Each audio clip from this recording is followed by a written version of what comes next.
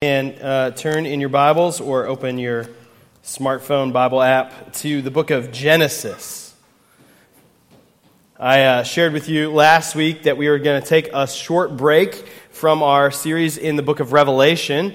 We've been walking through the book of Revelation. We finished the 7 letters to the churches at the beginning of chapters 2 and 3, and we were going to take a small break and spend the next 6 weeks walking through a sermon series called Dust and Glory, the Imago Dei and what it means to be human. Imago Dei is a Latin phrase for the image of God. What does it mean that humans are made in the image of God? And so we are going to spend the next 6 weeks kind of walking through what does this mean? What does it mean to be human? Well, I've been reading lots of different books that I'll quote from throughout this sermon series, but one of them is by an author named Kelly Kapic called You're Only Human. And in this book, he quotes from 2 Old Testament scholars, Stanley Hauerwas and William Willimon. In their book, they're talking about the Decalogue, the 10 Commandments. And he says this: nothing is quite as ontologically revealing as our belly button. By noting that we are creatures, creations of mothers and fathers, the Decalogue tells us that we have life as a gift. We are begotten, not manufactured. Someone even changed our diapers, our first hint of what grace must be like. No wonder some of us despise our parents, for they are a visible, ever-present reminder that we were created, that the significance of our lives is not exclusively self-derived. Kapic talks about this in the context of when he sends, he's the president of Covenant College, our denomination's college, and he talks about it in the context of sending students home for winter break, and an assignment he gives them as soon as they get frustrated with their parents is to look at their belly button and to remember that they are creatures. To remember that they are creatures, that they are not entirely self-derived. Their meaning doesn't all come from themselves. One of the things that we'll look at throughout this sermon series is the reality that in our culture, we are bombarded with the message that what it means for us to be human is determined by us and us alone. That we are the ones to determine these things. The reality is, though, that we all have belly buttons. That we were all born, that we are all creatures made in the image of God. And so what we're going to do is see that the biblical story and how the Bible lays out what it means to be human is often at odds with what our world says about what it means to be human. And our task is to determine what does the Bible say about this, and then how does that affect all of our lives. There's a lot of ethical issues that come up when we talk about what it means to be human. All sorts of them. Actually, it feels like every major, especially hot-button ethical issue in our culture right now is somehow related to what it means to be human. And so we're going to unpack and touch on some of them, but I want to let you know that we're not going to unpack each of those ethical issues, certainly not fully in this sermon series, but also not really hit a bunch of them until we get to the 5th sermon in the series. Because as I was working on this, as I was walking through some of these pieces, I thought, man, I really want to hit this. This piece really fits this one ethical issue that we want to touch. But then I thought, but I've got to say this, and I've got to say this first, and I've got to say this first. And so we're going to move all of those pieces to the 5th sermon, because I think so often, particularly as Christians, whenever the world confronts us with an issue, we respond very flippantly and quickly with chapter and verse, or this, the Bible says this, or whatever, and without thinking about the complexity and the nuance of the biblical storyline. So what I want us to do is take a few weeks to unpack a biblical framework for the Imago Dei and what it means to be human. And then we'll get to, hey, there's a lot of really pressing issues that this affects. How do we talk about those things? How do we talk about those things in the way that the Bible talks about them? How do we understand the truth of God? How do we do so with compassion? All of those pieces. So we'll get to all of that. So I may touch on something throughout this series, but no, I'm not going to say fully what I'm going to say about that in an individual sermon. We're going to get to a spot in which we're going to unpack more of those, all right? That's preface number one. There's a couple of prefaces here. I promise. We'll get to a text. I promise. I want to let you know where we're going in this series so that way you have an idea of how we're going to get there. Today, we're going to look at dust and glory created by God. What does it mean that we are created by God? That we have a belly button, right? What does it mean that we are created by God? Next week, we'll look at what does it mean, what does the fall of man into sin mean for what it means for us to be made in God's image? How does the fall affect us being made in God's image? Does it erase the image of God in us? How does it affect how we would understand the brokenness of the world around us? How does it affect what we would understand to be natural things that we experience that feel at odds with God's word? How do we unpack some of those things? So we'll look at what it means to be fallen but still loved by God. The third week we will look at what does it mean to be embodied?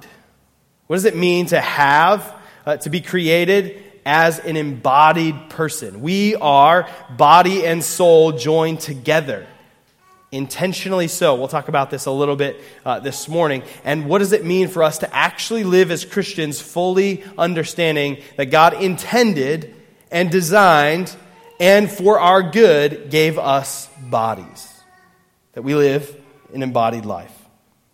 The fourth sermon will be, why did God make humans? And we'll tackle questions of purpose. Why did God make humans? What purpose do we have as individuals, as the church, as culture? What are those things that God has designed for our purposes? The fifth sermon will be the Imago Dei and what it means to be human, just like the series title. And this will be a synthesis of all that we're learning about the biblical framework of what it means to be human and addressing specifically the ethical issues that touches on. And then finally, we'll have a final sermon transitioning us back to the book of Revelation with a sermon on the Imago Dei and the new heavens and new earth. What does it mean that we will have glorified bodies in the new heavens and new earth? And that'll transition us nicely back into the book of Revelation. At least in my head, that'll help transition us back nicely to the book of Revelation. So today, dust and glory, what does it mean to be created by God? Okay, so I'm trying something new with the scripture on the screen also, so hopefully it works. Get ready, it's pretty fancy. Oh, nice. I got this thing, Hunter. I'm going to use it from here. All right, so we're going to start in the book of Genesis chapter 1, and we're going to jump around a little bit in the book of Genesis, but start with Genesis 1, 26 through 31. Then God said, "Let us make human beings in our image, to be like us. They will reign over the fish in the sea, the birds in the sky, the livestock, and all the wild animals on the earth, and the small animals that scurry along the ground." So God created human beings in His own image. In the image of God, He created them. Male and female, He created them. Then God blessed them and said, "Be fruitful and multiply, fill the earth and govern it. Reign over the fish in the sea, the birds in the sky, and all the animals that scurry on the ground." Then God said, "Look, I have given you every seed-bearing plant throughout the earth and all the fruit trees for your food. And I have given you every green plant as food for all the wild animals, the birds in the sky, and the small animals that scurry along the ground, everything that has life." And that is what happened. Then God looked over all He had made, and He saw that it was very good. And evening passed, and morning came, marking the sixth day.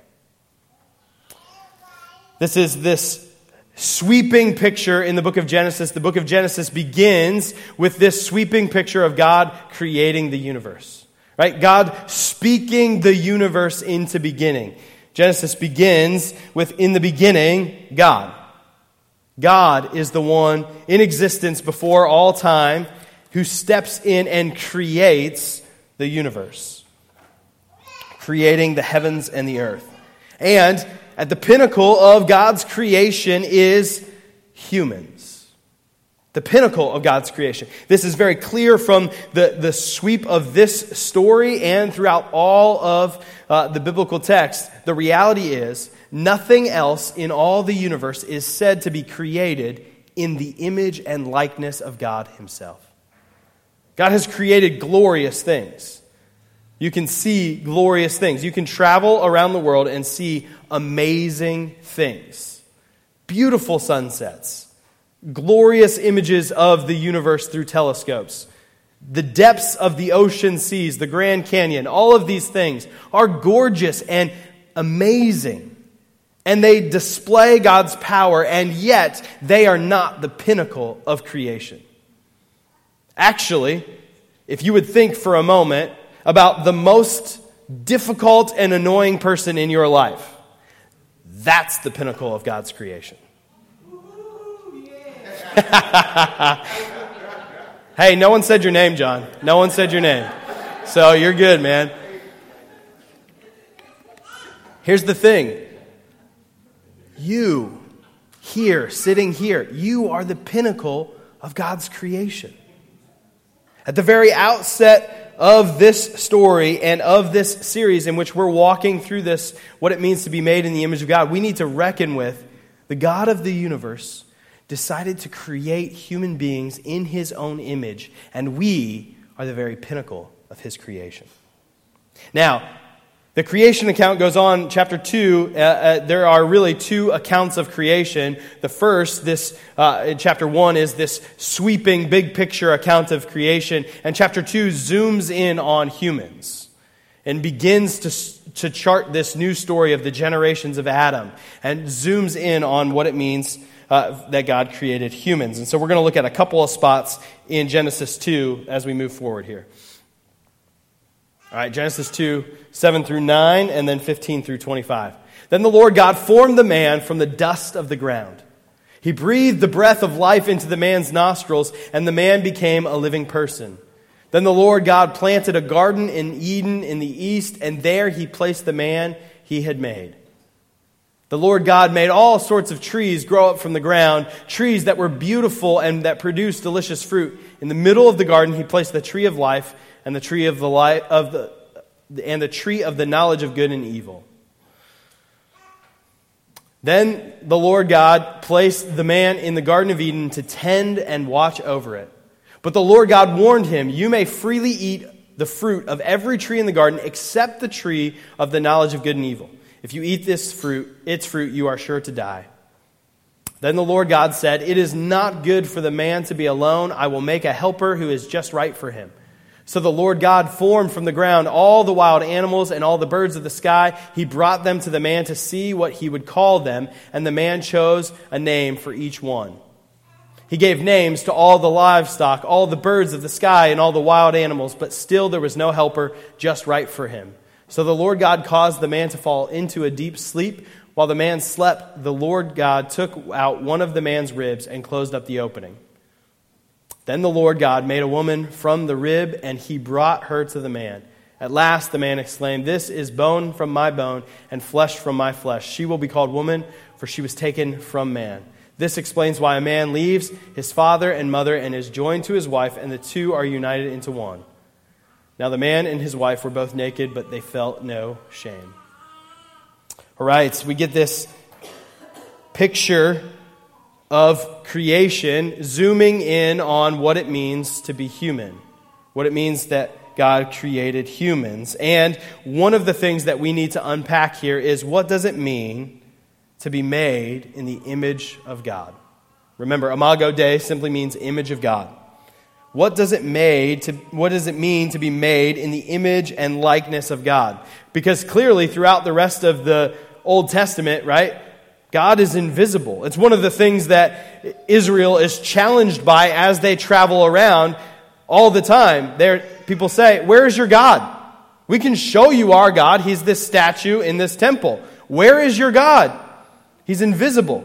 So what does it mean to make humans in his image? Well, we're not really given in this text a specific definition of what the image of God is, as much as we're given a description of what it means to be made in God's image. What does it mean to be made in God's image? Right? The triune God says, let us make humans in our image to be like us. So foundational to this text, we see that we are created by God in His image, and that we are created from the dust of the earth. We are dust, and we are glory. This is the reality. It's not really so much a tension or a balance, like you're a little bit dust and a little bit glory. It's just the way it is. You are both dust and glory. You are a creature. You are a creature like all the other creatures created on the same day, right? Created on the same day as the other creatures. You are a creature. And God declares, even after declaring all of the good things that He has done, He declares, it is not good for man to be alone. And so He makes a whole bunch of other animals, a whole bunch of other creatures, and one is not found suitable to be His helper, and so God makes Eve.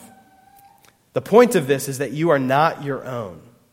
You are created. And not just Adam and Eve, right? The Bible doesn't just affirm that Adam and Eve were created and therefore the rest of us are something else, right? No, this is affirmed throughout the rest of the Scriptures. Psalm 119:73, you made me, you created me, now give me the sense to follow your commands. This is the psalmist speaking to the Lord. God, you made me. Isaiah 45, verse 12, this is the Lord speaking. I am the one who made the earth and created people to live on it. With my hands I stretched out the heavens. All the stars are at my command. This is crazy, right? The Lord says, all the stars are at my command, and also I made all these people. I created them. Job 10, verses 8 through 11. You formed me with your hands. You made me. Yet now you completely destroy me. Remember that you made me from dust. Will you turn me back to dust so soon? You guided my conception and formed me in the womb. You clothed me with skin and flesh, and you knit my bones and sinews together. You gave me life and showed me your unfailing love. My life was preserved by your care. Psalm 139:15. You watched me as I was being formed in utter seclusion, as I was woven together in the dark of the womb. All of these affirm that you were also created by God. That you were created by God. Yes, God used means of your parents to create you, and yet also God created you. That's what the psalmist affirms. The psalmist affirms that God, through the means of your parents, created you. And the psalmist and Job, all of them are affirming that God watched over that process, that God was involved in that process, and you, like Adam and Eve, are both dust and glory. That you are made from the stuff of the earth, and you are gloriously stamped with the divine image.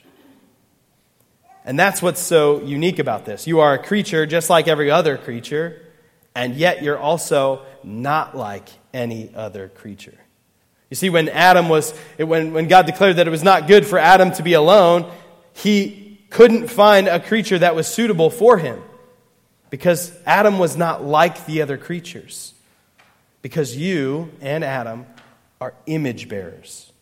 You have glory. You are like God.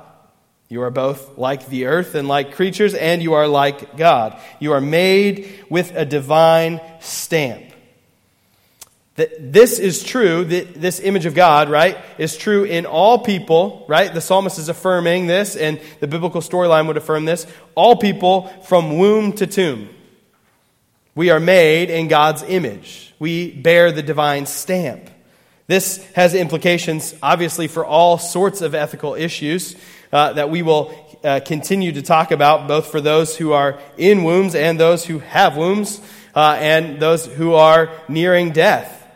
Compassion, care, concern, grace, and love. And not simply talking about abortion, but also about addiction and violence, gun violence, immigration, care for the poor, care for the elderly, care for those with physical and mental health challenges.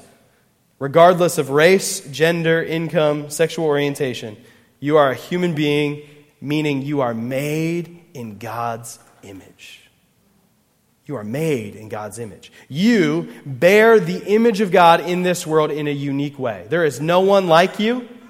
There is no other person that reflects something of God's character in the way that you do. That's what the biblical storyline affirms. So what does it mean then to be created by God in His image? Now, theologians have spilled a lot of ink over that question. What does it mean to be made in the image of God? Is it this certain aspect? Is it this certain aspect? What is it? Is it our intellect? Is it our ability to reason? Is it our ability to ask the question, what does it mean to be made human? Right? Like, is it those things? Is it our work? Is it our vocation? Is it the way in which we create like God creates? There's lots of different ways. But because we're not going to be here for 4 hours, I'm going to choose just 4, okay? Just 4 to talk about these things. I could say a lot of things, but we're going to say just 4. All right, so to be made in the image of God means to be relationally oriented. Relationally oriented. Now, we are oriented towards communion and relationship, both vertically with God and horizontally with one another and with creation. We are made to be in relationship with God. God made us in His image so that He could be in relationship with us. We see this as God plants Adam and Eve in the garden and walks among them.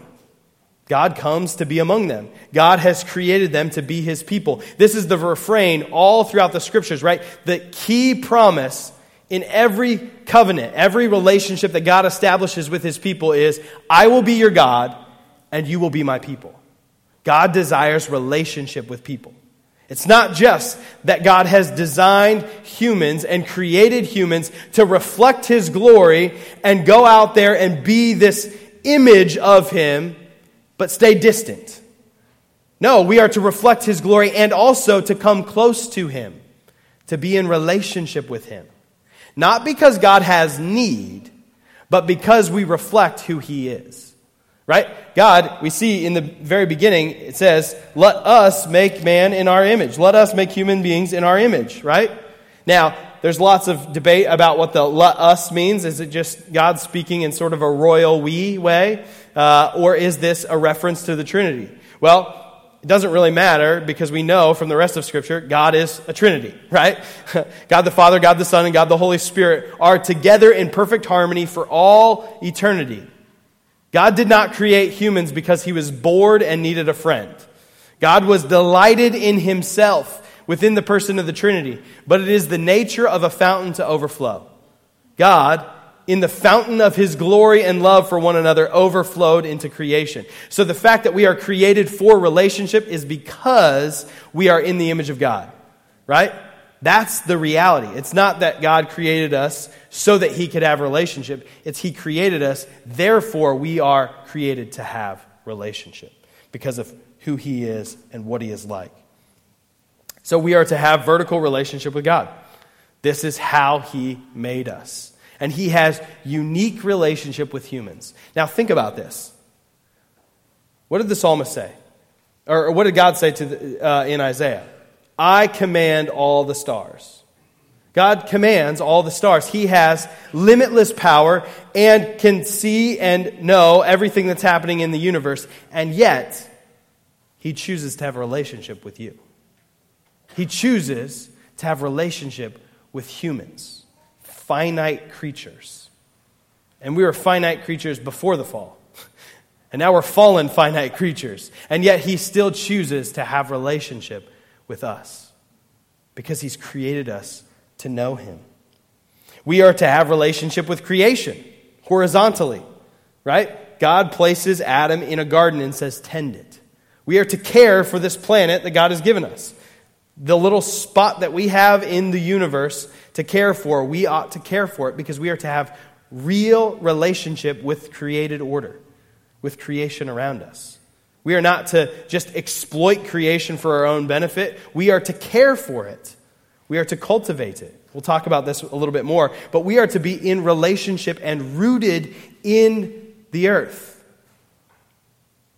And we are to have relationship with each other. other image bearers. And that's not just in marriage, right? This creation of Eve for Adam is not like, okay, the only perfect union is the perfect union of marriage. That's not true, because Jesus is the perfect God-man and was not married. So we cannot define marriage as the only ultimate good for human relationship if Jesus, who was perfectly satisfied with the Father, wasn't married, right? Like, our theology of relationship must include Jesus. Just put that out there. Always your theology of anything must include Jesus. Otherwise, it's a non-Christian theology, right? And so we have to account for Jesus in this. Meaning, marriage is a glorious thing, and we're going to talk about that as we walk through this series. But, as we'll see in the New Covenant, the church is called the bride of Christ. The foundational human relationship, which is the context for bearing children, is both foundational reality and a picture of the greater reality of Christ and the church. This picture of a greater reality, meaning that even in this text we can see the point that God is making in creating Eve for Adam is to say, we are not made to be alone. None of us are made to be alone. We are made to be in relationship with one another. We are made to know and be known. This is why solitary confinement is often considered torture of the highest degree. Because we as humans will not function if we are alone. It will severely damage us and we will be very broken. This is why this pandemic has been so hard for so many people, and why we ought to understand and have compassion and reach out and care for one another, because we know, as God said, it is not good for us to be alone. We've got to care for one another in that. So, we are relationally oriented as humans. All right, number 2, we are intentionally embodied. Now, we're going to have a whole sermon on what this means to be intentionally embodied, so we'll get to it more, but we need to talk about that at the outset of what it means to be created in the image of God. When God said, I'm going to create human beings in my image, He said, I'm going to make bodies. Human beings are embodied creatures. We have souls and spirits, and yet we are in a body. Now, this is super important because there are lots of philosophies throughout the history of the world and presently today that are a lot more subtle and difficult to see that speak of the body, speak of us being embodied as that being a bad thing. Right? So there's lots of different things about that speak of the reality of being soul and body. The body is bad, the soul is good. Or the body is all there is and there's nothing else, and therefore we'll just talk about the body. But the reality of the biblical picture is that we are soul and body put together. And this is incredibly important and affects what we think of the new heavens and new earth, and that's why we're going to talk about that at some point. But the reality is we are soul and body together. Greg Allison, in his book Embodied, says human beings as divine image bearers are embodied beings by divine design. You're dusty, and that's good. Intentional from God. Not just Adam, not just this ideal person that was created. You. God intentionally designed you with your body and said, it is good. You are dusty, and that's good. Again, to quote Kelly Kapic in You're Only Human, the countless needs of all human bodies are intentional design elements to the way we were made. Not to be independent loners, but connected to each other in a web of interdependence and relationships. Not ghostly, disembodied souls, but dust-derived, spirit-breathed creatures. Being human has always been an embodied state, and that has always been a good, not a bad thing. The whole point of Kapic's book here is to say that the limits that God has given us are good. You're not a limitless being, and you never will be. And that's important and intentional. He's talking about before the fall. All of this we're talking about before the fall. God made you with a body that needs sleep before the fall. That was intentional. God made you with a body that needs to eat before the fall. That was intentional. God made you with a body that has needs that you can't satisfy on your own. That was intentional because you're made to be relationally oriented. See how these things go together? You have needs, and you will never be able to fulfill those needs all by yourself. He made it that way on purpose so that you will reach out to one another. You are intentionally embodied. You have a body, and that is designed for your good. Now, we're going to talk a lot about how the fall affects that, because our bodies don't always function the way they're supposed to, do they? Right? It doesn't always work. We suffer from chronic pain, from insomnia, from all sorts of problems that we are frustrated by because this world is broken. And so we're going to talk about how that affects it. But we cannot say in the midst of it, because my body is broken, therefore my body is bad. No, God has made you embodied, and you will remain embodied for all eternity. Right? That's the picture of the new heavens and new earth. It's not us floating around on clouds like angels, but being in these bodies, glorified. It's really important. We are intentionally embodied. Okay, third, we are beautifully diverse. The reality of this beginning section is that God says, I am creating them male and female. Right? It says, I'm going to make human beings in my image. So he created them in his image and likeness. Male and female, he created them. Male and female is the beginning of a biblical way in which God is going to unpack creation of unity and diversity. Unity and diversity together.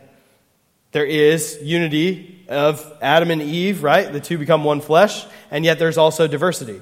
Men and women are different. Men and women are the most alike things in the universe and the most different things in the universe, right? We are made in God's image, and we are united together, and yet we are also diverse.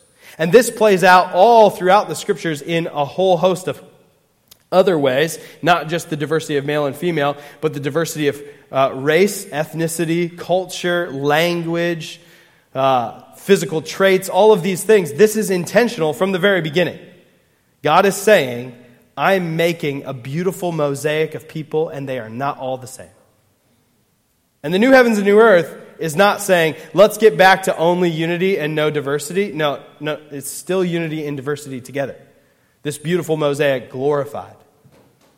The diversity that we see in the human race is intentional. It's by God's design. It is good.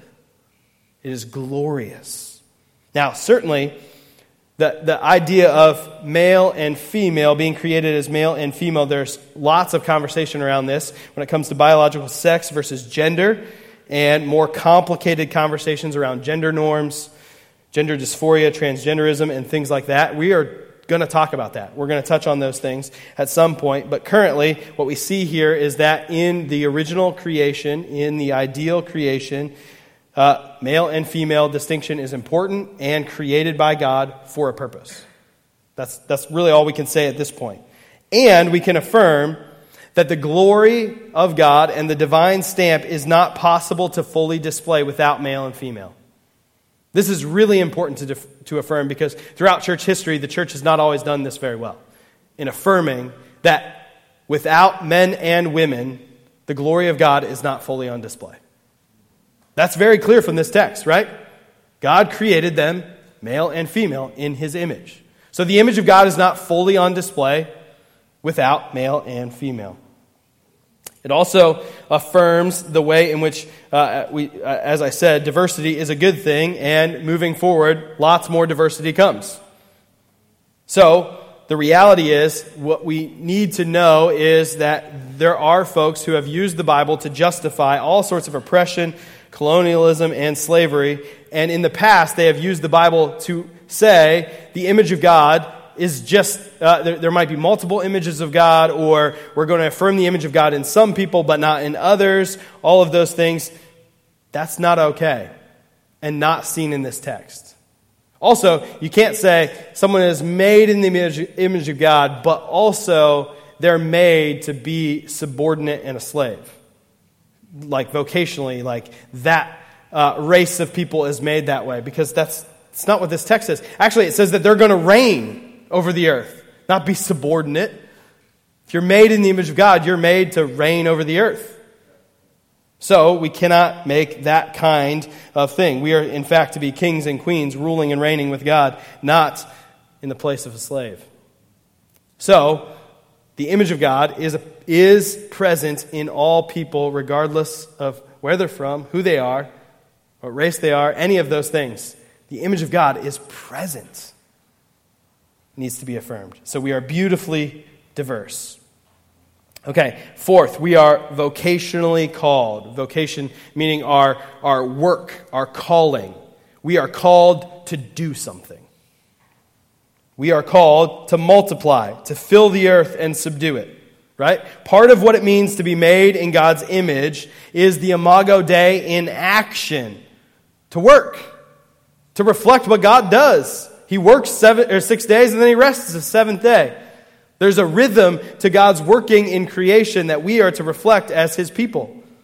We are to multiply. We are to fill the earth. We are to rule and reign as kings and queens. And we are to cultivate and care for the earth.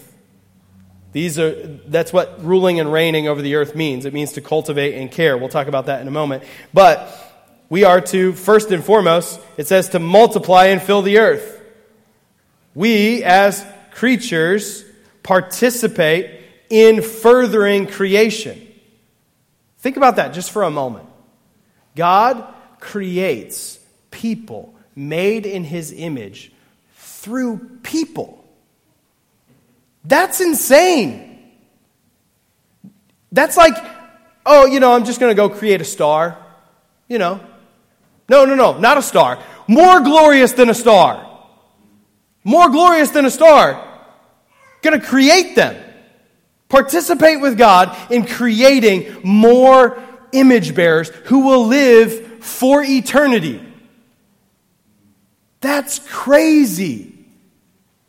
And yet it's the calling for humanity, for the collective, for humanity, to multiply. Ecclesiastes, are you clicked off? Oh, yeah, you're good. Okay. Ecclesiastes 11:5 says, just as you cannot understand the path of the wind or the mystery of a tiny baby growing in the mother's womb, so you cannot understand the activity of God, who does all things. Right? Isn't that the truth? The mystery of people coming into existence. It's just mysterious and glorious. And we should recognize that. We are vocationally called as humanity, right? Speaking of the collective, right? Individually, we might have different collective call or individual vocational callings when it comes to multiplying and bearing children, right? We're not all called to bear children. That's not the calling on every individual person, and you are not lesser than by not participating in that. Certainly not. That's not true. Again, Jesus doesn't fit Jesus. Well, we got to throw that out then, right? So it's the collective call of the unit of humanity is to multiply and fill the earth. This is glorious. And not just the creation of babies. That's glorious and crazy. But also all other things. God puts computers. Yeah, absolutely. God puts Adam in a garden and says, cultivate this place. You are placed here in Muncie, and God says, cultivate this place. Act like me. Create. Cultivate.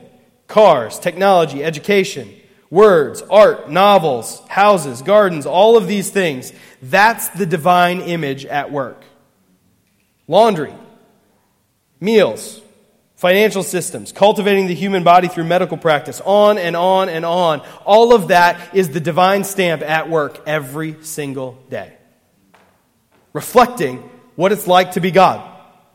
cultivating and caring, taking this little thing, this little plot that I am given, and making it better. That's the divine image at work. That's what we're called to do. Every day you engage in things that showcase that you are made in God's image. Every day you have an opportunity to reflect God's glory by doing things in a way that reflect that you are made in God's image. And every day you're at work in this. Every single day, every single one of you. Children, you are at work in this every single day as you imagine, as you play, as you grow, as you learn, as you cultivate, as you care, as you clean your room, my kids. As you do any of these things, you are showing what it means to be made in God's image. A caretaker, a cultivator, creating culture, beauty, all of these things. And every day, every person you encounter showcases that they are made in God's image. Every single person you encounter is more glorious than a star. Every single one. So again, think about that person that you thought about earlier. Popped right in your head already, right? The most annoying, difficult person in your life. They are more glorious than a star. They display the divine image every day in what they do. Every day. All of these things are true for us as humans, but how do we know if God thinks that they're very, very important? Like, are they very important or are they very, very important? How do we know?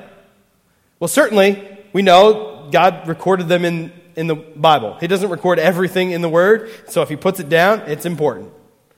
But I think there's something more that we can know about how important God sees these things. It comes back to what I said earlier. Our theology, if it doesn't include Jesus, we got problems. Jesus declares for us that this is very, very important. Colossians 1. Okay, there we go. Colossians 1, starting in verse 15. Christ is the visible image of the invisible God. He existed before anything was created and is supreme over all creation. This one isn't working. You want to just go through? For through Him, God created everything in the heavenly realms and on earth. He made the things we can see and the things we can't see, such as thrones, kingdoms, rulers, and authorities in the unseen world. Everything was created through Him and for Him. He existed before anything else, and He holds all creation together. Christ is also the head of the church, which is His body. He is the beginning, supreme over all who rise from the dead, so He is first in everything. For God, in all His fullness, was pleased to live in Christ. And through Him, God reconciled everything to Himself. He made peace with everything in heaven and on earth by means of Christ's blood on the cross. Jesus is the perfect image, the complete image. Not just a picture, but a picture and the thing itself. He is fully God and fully man. We're going to talk a lot more about this, but we, in our modern church era, think about the incarnation really around Christmas, right? God taking on flesh. That's really maybe the only time we think about it. But throughout church history, this is one of the most foundational and counterintuitive and insane doctrines there is. God took on flesh. The second person of the Trinity, the Son, took on human flesh, was born in this world. If you want to know whether God cares that you have a body, look to Jesus. Because God said, your body is so important, I will become a body to save you and your body. I will take on flesh myself. I will come and I will live with all of the creaturely, finite limits. The God of the universe having His diaper changed. The God of the universe stubbing His toe. Stepping on a Lego. The worst. Well, they had something like Legos. I'm sure there were some blocks that someone was putting together and somebody stepped on it, right? This affirms so many things about us.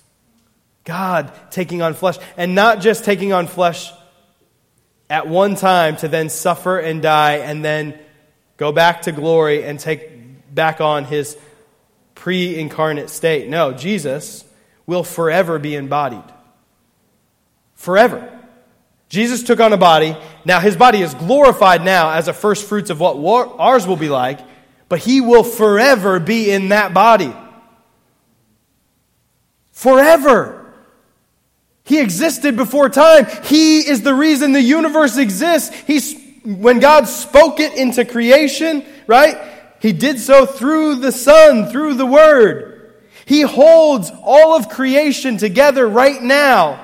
Your lungs bring in air because Jesus makes it so, and He will forever be in a body just like you. That is glorious. It affirms that we are vocationally called. God sent Jesus into the world on a mission. And actually, not just a glorious saving mission. He spent the first 30 years of his life doing boring things. He was a carpenter. He grew up in obscurity. He grew up. Kids, your life now growing up is important to God. He cares about that. Why? Because Jesus went through it too. His voice cracked at one point. It affirms that we are beautifully diverse. It's not just that Jesus took on a body. He took on a first century Jewish man's body in the Middle East. He said, that is where I'm going to go. Beautifully diverse. Showcasing the glorious diversity of humanity. He is intentionally embodied. Jesus took on flesh and will keep it forever. Glorified and embodied. God didn't make a mistake when He made you the way He made you. The fall has certainly jacked with things. We know that. But embodiment isn't the thing the fall has jacked with. Glory will have no more pain, but still a body. No more brokenness, no more suffering, but still embodied. And finally, it affirms that we are relationally oriented. God comes to be with us, uniting the vertical and the horizontal ways in which we are oriented to be in relationship. God comes to dwell with us. We'll get to the fall and how that affects the reason for which Jesus comes to die on the cross in our place, right? He is uniting heaven and earth. He is reconciling all things through the blood of the cross. And the blood of the cross is necessary because of the fall. And yet the motivation for that is not because of our sinfulness, but because of God's love. Because of God's love for us. You are made in God's image. Nothing erases that. And yet your rebellion is a real problem because God is glorious. He commands the stars. And so you can have relationship with the God of the universe through faith in Jesus Christ.